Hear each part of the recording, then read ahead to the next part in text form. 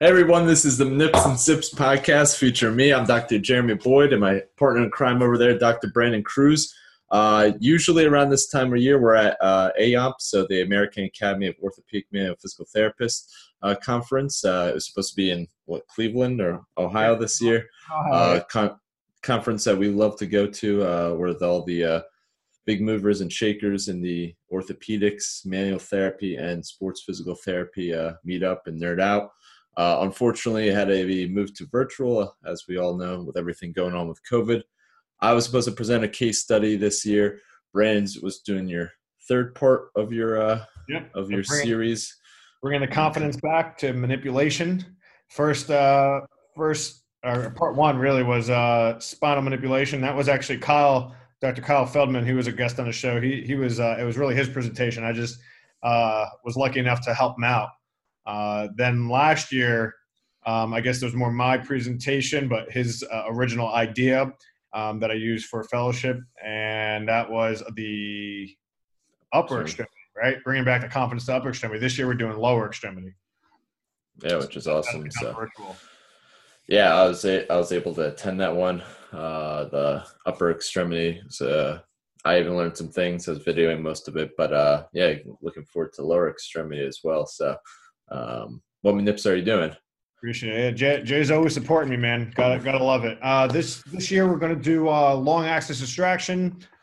Some variations there. How to do a short axis distraction, especially if you're an undersized therapist. And then maybe we might have to even add a couple more, depending on how Q&A are going. But the staples are long axis, short axis distraction, a prone knee distraction manipulation or knee flexion manipulation, subtalar, and cuboid, the cuboid whip. Nice. So nice. That will be the five we're going with, and then obviously we're going to show variations to help different people out. So we end up doing a couple more there. So are you gonna have a live feed of like the people watching you, or do they just have a feed of you? We had the call the other day with AOMP. They put us through the platform. We log into, everyone's basically on a Zoom link, but we're going to be obviously presenters, so we get a couple additional privileges there. Kyle will be in Virginia with the PowerPoint. I'll be here with the PowerPoint. We'll be able to share the screen, press pause, talk it out. I'll be in clinic and Jeremy will be in his clinic, so we can actually show things on the fly. We're going to use our interns that are with us to be our dummies, which is good for them because they get to now be exposed to a awesome course. Or awesome conference, which if you haven't been ever a part of AOMP, please check it out. I get no kickbacks or anything. It has changed my career. It's definitely changed your career. I definitely think it helps avoid burnout in clinicians. You're just around some of the brightest minds in the industry, whether it's research, business, sports, or orthopedics. You get to really geek out. And it really kind of will change your mindset, change your mind, and open you up to what else you're missing in therapy. So if you do feel burnt out, if you feel like you're not getting answers, I mean, a conference like this really helps rejuvenate you and get you back in a frame of mind of why you did it. So spend the extra couple $100 and do it. Yeah, definitely. I think I was there for an hour, but by the time I was there for an hour last year, I was like, yep, I need to go into a fellowship. And I already been through residency, double board certified, already had my practice. And I've been around other clinicians that are like, yeah, at this point, you don't really need to do anything else or don't waste the money. But within an hour of just being around some of these amazing clinicians, I was like, nope, I gotta find a way to be on their level. And it revitalized me and made me hungry. I was like, I gotta learn more. So definitely an awesome experience. So I think next year is in Ohio there, and then the year after that is. I couldn't tell you the year after that. I know we missed IFOMP, which was going to be we're going to be in the Gold Coast there in Australia because IFOMP's once every 4 years, but we missed that one unfortunately. Yeah, 2022 hopefully. Yeah. So I guess talk about my case study or what? Drinks? We got to go over drinks, man. You're missing. Yeah, I'm messing up, dude. I'm missing it. It's been a little weird week, especially. This is I know that our episodes get released a little bit. This is a presidential week here, election, I should say. Anyway, I got Buffalo Trace. Really good Steady. Scotch or bourbon whiskey, I should say. My apologies. I like it. It's actually a little bit of sweet taste at the end there. But Jared, what you have? I know you did a quick audible. Yeah. It's Marta's beer's gonna have to wait. Marta's one of Brandon's PTs. She hooked me up with a big old bottle of something, but yeah, this is gonna probably be a shorter episode, so I flip it. I'm gonna do probably my favorite brewery that I've never actually been to, Ommegang.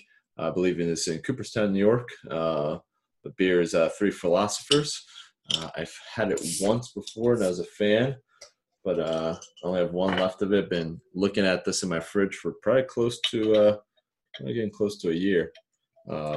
This is a gift from a client. And That succulent pour. Jared, did you ever 10 bar? yeah, I should have done that in college. No, This man. is my calling, and I missed it. Yeah, for those viewers at home, if you have never had it, you got to pour it slowly. This is I really forget which type of beer this is. It's kind of a rich type of beer. Actually doesn't say. It's a quadruple beer ale. Sorry. So cheers to this. Look at this dark, beautiful thing. There you go. Oh, that's good. That's good. 8.3. Very nice. 8.3 From some of the steam what? It's one of the Steam higher Theory. you gave away. This was in Dallas, one of my newer ones. We were mostly outside with that. Me and my wife, I was on fellowship weekend. She showed up. They were great. They had like all kinds. It's more of like an arcade brewery. They had like foosball and all these sort of things. Yeah. And they gave out free decks of cards. So I just mopped up on my wife playing gin. But cool brewery. Was my favorite in Dallas, but definitely a cool brewery if you have a chance to get there. But all right, so Jay, you were going to have a poster. Well, you still are having a poster. It's just virtual now. So we figured we use the opportunity to see a very good, interesting case Jeremy has, really to get inside our thought process. We've had so many podcasts where we just kind of talk about the way you should be treating and how you should be going around. But what does that really look like in real time? Especially you listen to our podcast or anybody's podcast, really, no matter what the topic is. Maybe you attend a course and you're like, well, I don't have time to do that in my clinic. It really comes down to discipline and trying one thing at a time and implementing it. And then you could see it slowly taking effect. So we figure we use this opportunity, being it's AOMP week or weekend, to give you some insight on Jeremy's thought process. And I was lucky enough to help him out and kind of just talk over the case with him. So I guess you could say our insight, but it's Jeremy's case. So I'm going to say his insight. But so Jared, if you can just put and I guess leave up on the screen just so people could see it and we could talk over it. And we'll go with just, the introduction of what the case was or what she came in presenting with. And then, take us down your thought process. Yeah, so definitely a interesting case. And I like, obviously, these cases primarily, one, because direct access. So pretty much all my clients are 80-90% are direct access. But I always tell my people, everybody's a direct access. You always get a script from somebody unless it's immediately post-op. It's up to you to make sure what they're coming in for is exactly what it is, or maybe it's not. And that unfortunately is a lot of the case. But we have the most time to kind of figure out what's really going on. So this particular case, which was why I presented it, is one, a novel intervention. So something that we don't know, it hasn't been documented in research. Someone else could have done it out there, but it was a combination of just training, experience, and mentorship, all in one, and it provided some really great results. Case was a 43-year-old elite level competitive weightlifter. When I say elite level, at the national level for her age and weight class, obviously you have to take into respect to that. She's been having the issue for 2 years and since April, and that's another thing that I want to bring up is this did require manual therapy. Obviously, it's at a manual therapy conference I'm presenting it at. But there's a lot of talks that we shouldn't do manual therapy on chronic pain patients or people that have had it for a prolonged period of time. Or, there's, as you hear on our podcast, that manual therapy, people believe that you don't need to do it. Well, this person went to traditional physical therapy and a couple other things, and symptoms were still present. But originally happened while weightlifting back in 2018. She had this kind of left quad hip pain. This would be her P1 or primary pain. She also on her body diagram put something this towards her back on the one side and left glute, diagnosed with a glute spasm. So she believed it was a leg issue. Originally did a lot of glute exercises based off of probably the diagnosis, and I believe she received acupuncture / dry needling. It helped, but it was still kind of there. And then kind of recently flared up on her. We saw her for one time a week for 5 weeks. And where the big things, the magic happened was session 3. So Jay, you mind if I just interrupt you there? Yeah, go ahead. Yeah. So you had this patient 2 years of having some pain. Yep. You eval her. They get this BS diagnosis of glute spasm, whatever that is. What are you thinking? Where's your head going of, all right, where do I need to go with this examination? Mm-hmm. Do you start at the quad or the thigh? I see you have that red line around the left thigh. Did you start at the glute or the piriformis, where I think most people would go to and try and do some, ischemic pressure or something? Where are you thinking? What are you thinking at this moment in time? The back, right there and then. From training and mentorship, anytime something was reported, you guys, can you see my mouse? Mouse floating around? All right. That there is an issue in here, the back area, and it wasn't much. It wasn't even the primary thing that was reported. Mm-hmm. To report that, some stiffness, some pain, but I lift weights, and she's a coach at her own Olympic weightlifting gym. So, but my first thought process is here. Even if it was a glute spasm or issue, I'm not thinking that glute spasm issue is going to cause anterior thigh pain. So that was my big telltale sign of this is probably something coming more proximally. You hear on our podcast all the time, the wiser I get, the more I start to look more towards here, upper extremity towards here. Yep. So that was first kind of line of process was I need to check out this area first. And that starts off in standing. I am, assessing how they're moving, bending at the back, extension, flexion, side bending, quadrant testing, and those sort of things. So, and right there and then, that's when we kind of discovered on the left UPA, so unilateral posterior to anterior, spring testing was stiff there and resulted in, I forget to put hip there, left hip pain. Somebody's going to flag me on that for when it comes up for AOMP, but oh well. It eliminated like that kind of hipish, thighish pain. That definitely made an impact on her pain down here. So I ran with it. God, I keep touching it. But yeah, so that was my process before. What I've said that would have been the case if I was a earlier, younger clinician. Absolutely not. I guarantee you, if I got her years ago, I may have gotten her to like 80%, probably, if I was lucky. That's just natural healing. Yeah. Glute spasm, or there's definitely weaknesses in. I don't want to touch it too much, but there's definitely some weaknesses in her left lower extremity for sure. and I will have tackled that. And versus really looking at the source, which definitely Now, I felt like was here. now, did she complain of numbness and tingling down that thigh, or Yeah, was it just pain?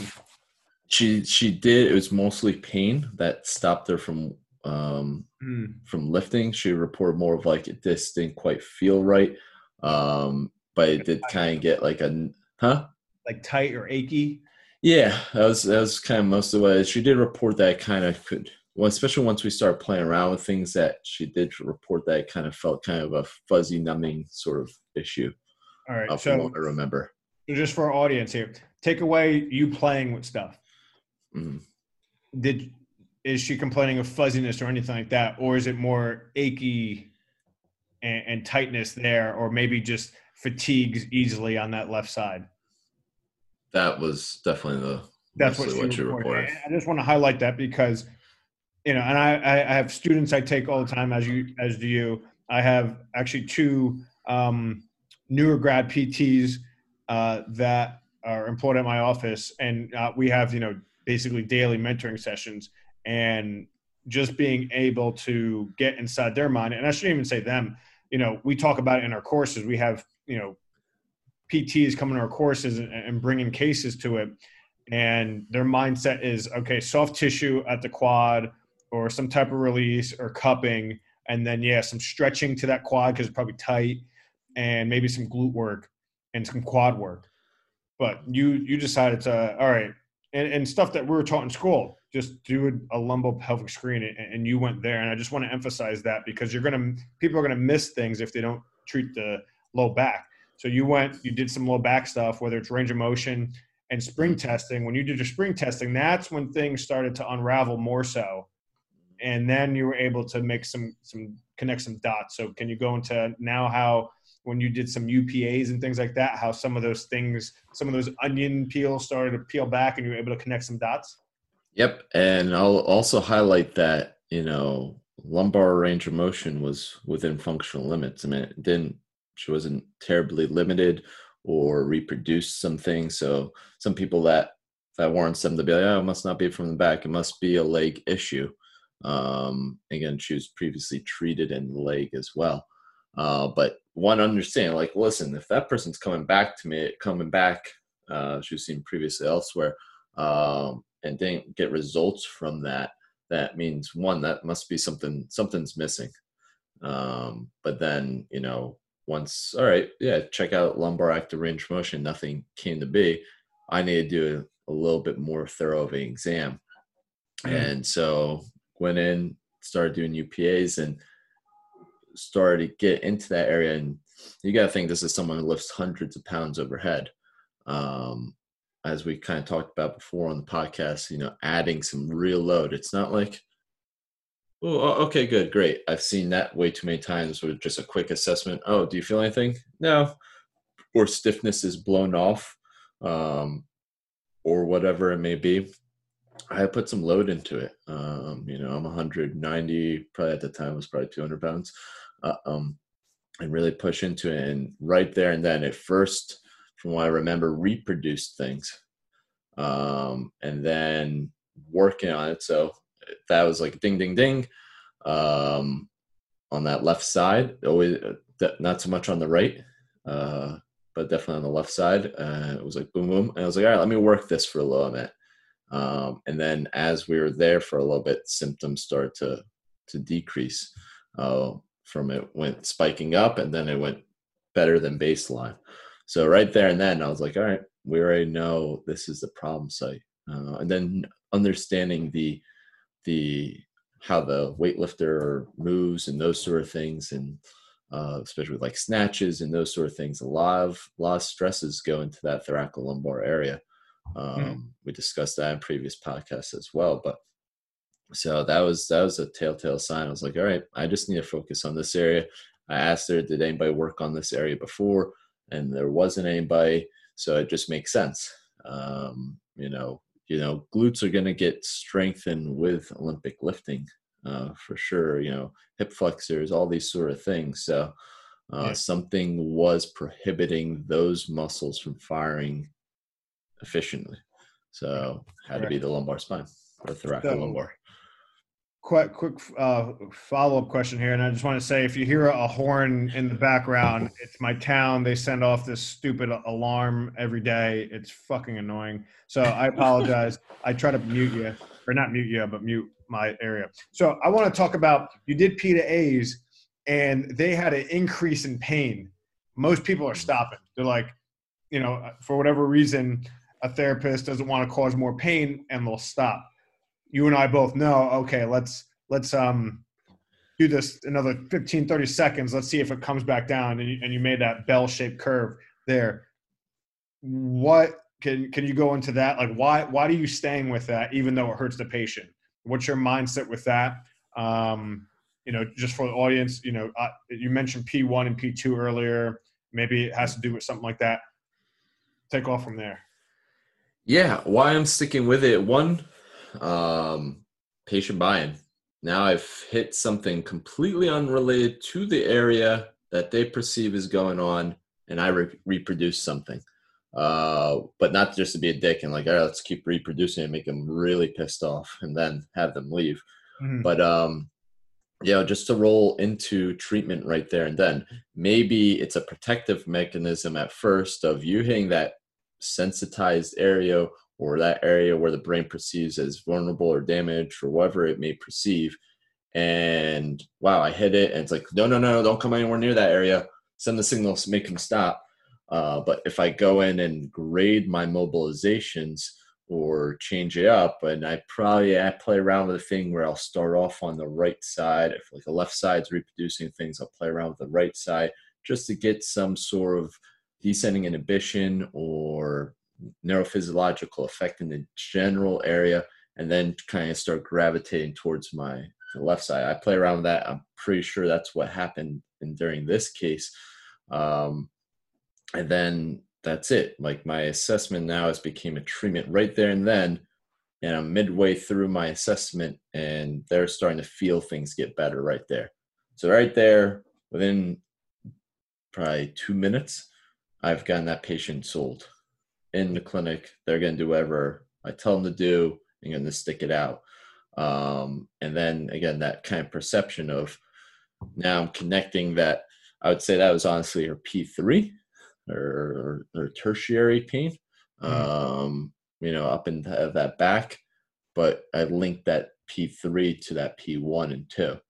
And then now the patient needs to understand, all right, now I get why me trying to do a million glute and left hip strengthening exercises and getting needles driven into my leg did not do anything.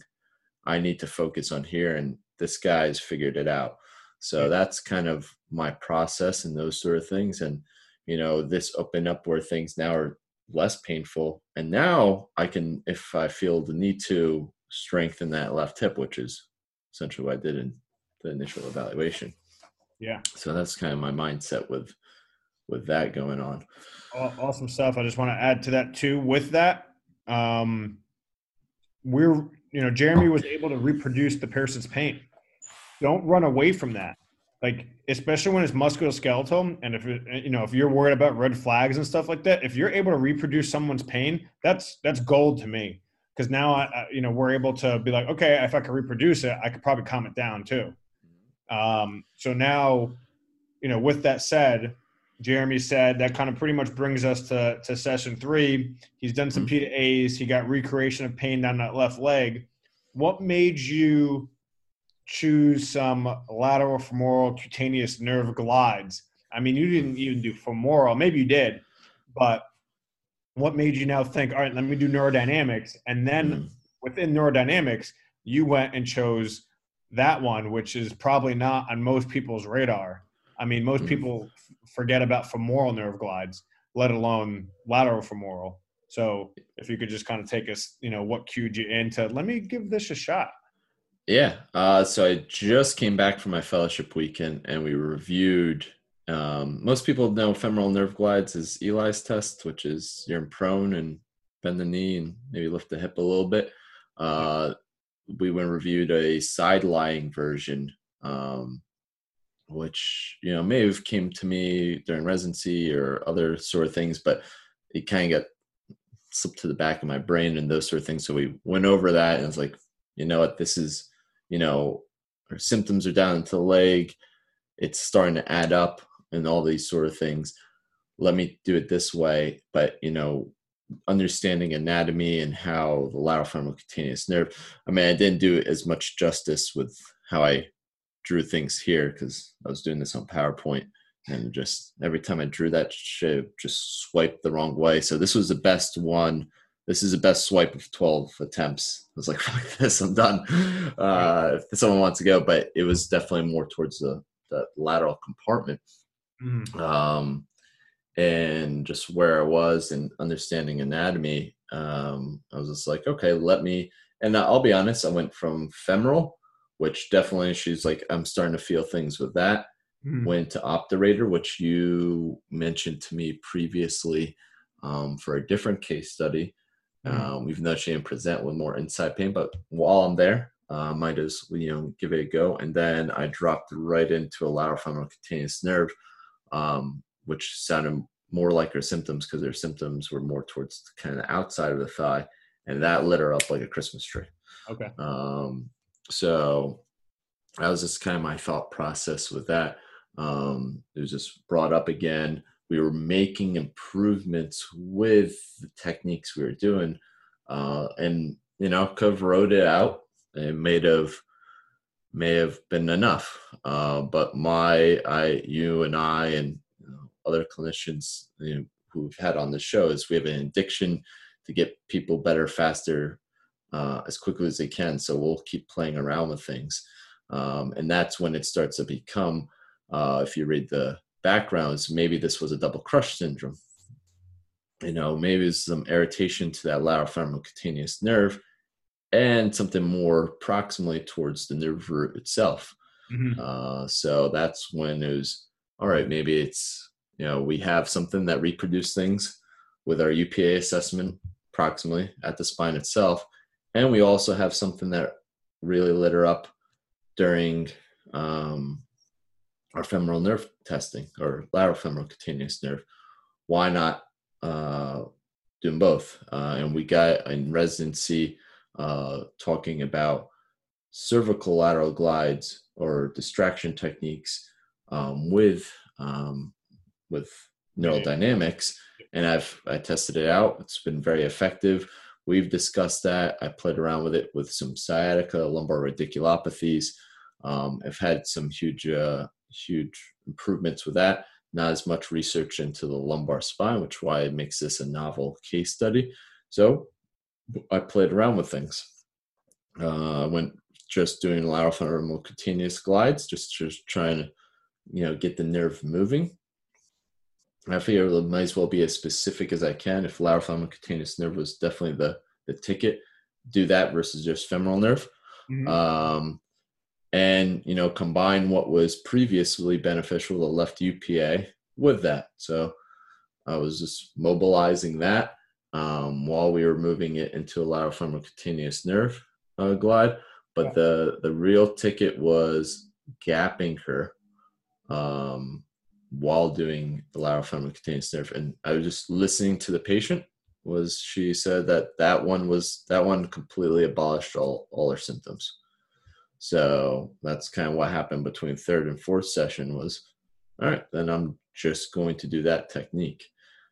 So just, listening to the patient, understanding anatomy, that kind of is how everything kind of developed into creating this little, we have a video of it, but it's me gapping. Well, this is me resting, looking out into the town or something. Yeah. Just maybe that girl running in that fountain like you always. Oh yeah. We have. Maybe something was going on. Crazy things happen in college town. College towns. We had like the triple walk of shame that we had during our course. That was great. So we had that nice showing at Glassboro. But this morning. Yeah. This is me gapping. Jamie Parent was my student at the time. She's performing that lateral femoral cutaneous nerve glide more distally. where she's, bringing the hip into extension, knee is bent, and dropping into adduction. That's what really kind of biases that lateral femoral cutaneous nerve. And now learning more and those sort of things probably have changed up the position of Jamie. So she can have biased more of the ankle and the knee into more knee flexion, plantar flexion, dorsiflexion.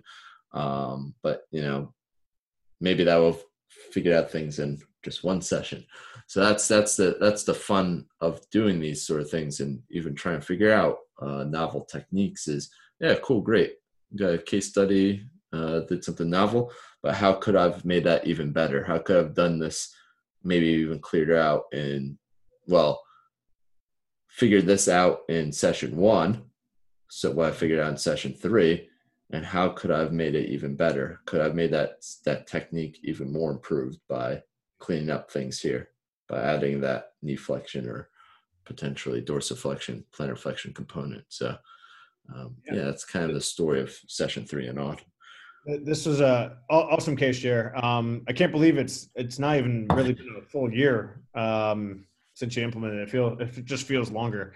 I wanted to point out before I asked, what you did was great, and more clinicians need to start thinking outside the box like you did. Like, you took something that has been studied, and in the knee articles, he discusses cervical glides with a median nerve glide, right? Combining neurodynamics. This hasn't been done in research yet, but you took what has been done, took the theory, the concept, extrapolated it, and did it to a different region. Our profession, especially the newer grads, and probably I would say the last, we've been out 7 years. So let's say 0 to 8 years. Everyone's so hell-bent on evidence-based. Evidence-based means the research. If an article hasn't been written about it, we can't do it. That's not evidence-based. No. Something has been studied in a different body part or different region. You took that concept, that strategy, that thought, extrapolated it, applied it to a different region. That's as much evidence-based as anything else. People just need to take a step back and think more. Try things out. Test, retest. If we can get a message across, which we talk about everything. Another thing, this is a 2-man job here. Sure, could you have probably get a rig, drop that patient's leg down into extension, adduction, and taken like a super band and wrapped it around her ankle or her shin and tied it down to the table? You probably could have done that. It's a 2-man job here. Grab another clinician, and I think now, I never used to be this way, but I think every PT should have a student. They say, oh, it's much work, yada yada yada. I'd say for the most part, it's not. It takes a couple weeks to train them, but after that, you have them, and they're an extra set of hands around the clinic. They're going to make your life easier. And if you want them to be good, you have to be good and train them good. Train them well, whatever the proper grammar is on that, English. So, if you're like, I can't do that, I don't have an intern or extra set of hands, well, go get one.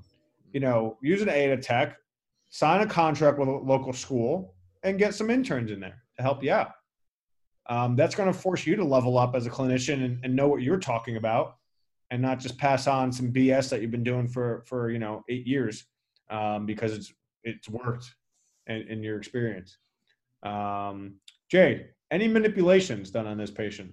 We've gone through a whole podcast, MNIPS and SIPS, and not talking about manipulations. It's been mobilizations and neurodynamics, which is perfectly fine. You got, in 5 sessions, which is better than most, you got, this patient discharged and pain-free after 2 years. So I just want to point out there, it doesn't have to be manipulations as much as Jeremy and I talk about manipulations, and I have to. I will say, you want to know how to get that patient better faster. Maybe if you manipulated them, you could have gotten a little better. I'm just teasing. I'm just throwing it out there. No, and that's what I just alluded to before. Is like, yeah, this is great. 5 sessions, new technique, was a home run hit, multiple year patient pain, but it's like, great, cool. And most people are like, oh, that's a win. But it's like, I look at this and like, fuck me for not even testing this stuff till session 3. 4 is where I really hit like I know what's a technique that's really going to do the work. there was a reason why I kind of did not do, because I love that thoracolumbar junction manipulation in seated and those sort of things. I just did not implement it. I think maybe just wasn't a huge fan of it. Not me as a clinician. I'm a huge fan of that one. So I kind of steered away from it. But ideally, that probably would have been, the ticket. Really, I mean, I know there's, conflicting evidence and those sort of things, but me playing, especially with neural dynamics and those sort of things, and I'll do the combined joint mobilizations and I do test retest, but like, let's say for the cervical spine, I'll get them there, ow, ow, ow. And then I'll all right, let me just do a cervical manipulation. Mm-hmm. And now they gained, 10, 20 more degrees of elbow extension and wrist, those sort of things. So I see them. I was like, oh, yeah. There's definitely an impact of your manipulations more so than your joint mobs on, especially, against neural dynamics or neural flexibility or mobility, if you want to per se say that. So yeah, I think there was a reason, because I generally kind of think more towards manipulations where I did not implement that for this case. If it was all up to me, I probably would have, and I would have wished that I could have cut that down to like 1 to 2 sessions, maybe 3 at the most. I mean, if you think about it, once you hit session 3 and like you said 4, it was only a couple sessions. I mean, you picked it up. If you're saying you really didn't hit the ground running until session 3 or 4, you really did it in 2 or 3 sessions there. And maybe the first couple sessions were, evaluation, feeling the patient out, them giving you more information over time. So, don't beat yourself up. This is a great case, Jared. Thanks for sharing it. Don't want to make it too long here. Unless you have anything else to add, I don't want to cut you off either. No. All was good. Patient did great. She's 6-month follow-up, completely asymptomatic. So it lasted. That's great. So that's another big thing. It's like, I forget what schmuck said it, but it was just like, manual therapy only works on people short term of people that would naturally get better. Yeah. This is a 2-year-old client, and 6-month follow-up, clearly significant different outcomes. And exercise was previously just traveling, and there was dry needling, but so I won't say that schmuck's name, but what? Great stuff there. As we wrap up, I do want to say before I forget here, kind of transitioning away from this, Jeremy looked at where we are in the podcast rankings, and we're breaching the top 50, which I think is awesome. Didn't realize we were getting there. I want to, and on behalf of Jeremy and myself, thank our audience. We obviously wouldn't have gotten here without you guys. Thanks for the continual listening. Please, actually, can we get to the top 5? We'd love to do that. Can't do that unless you guys tell your friends about us, tell your colleagues, coworkers, things like that about us. We're on Spotify, iTunes, SoundCloud, like Google, all the big ones. You can find us there. We're actually on YouTube now, so you can see the whole thing. We have Jeremy's case today, and in previous episodes we put up articles for you guys to see, so you can find us on YouTube. Bear with us. We're still trying to upload some of the original podcasts, the first probably 20 that were just audio.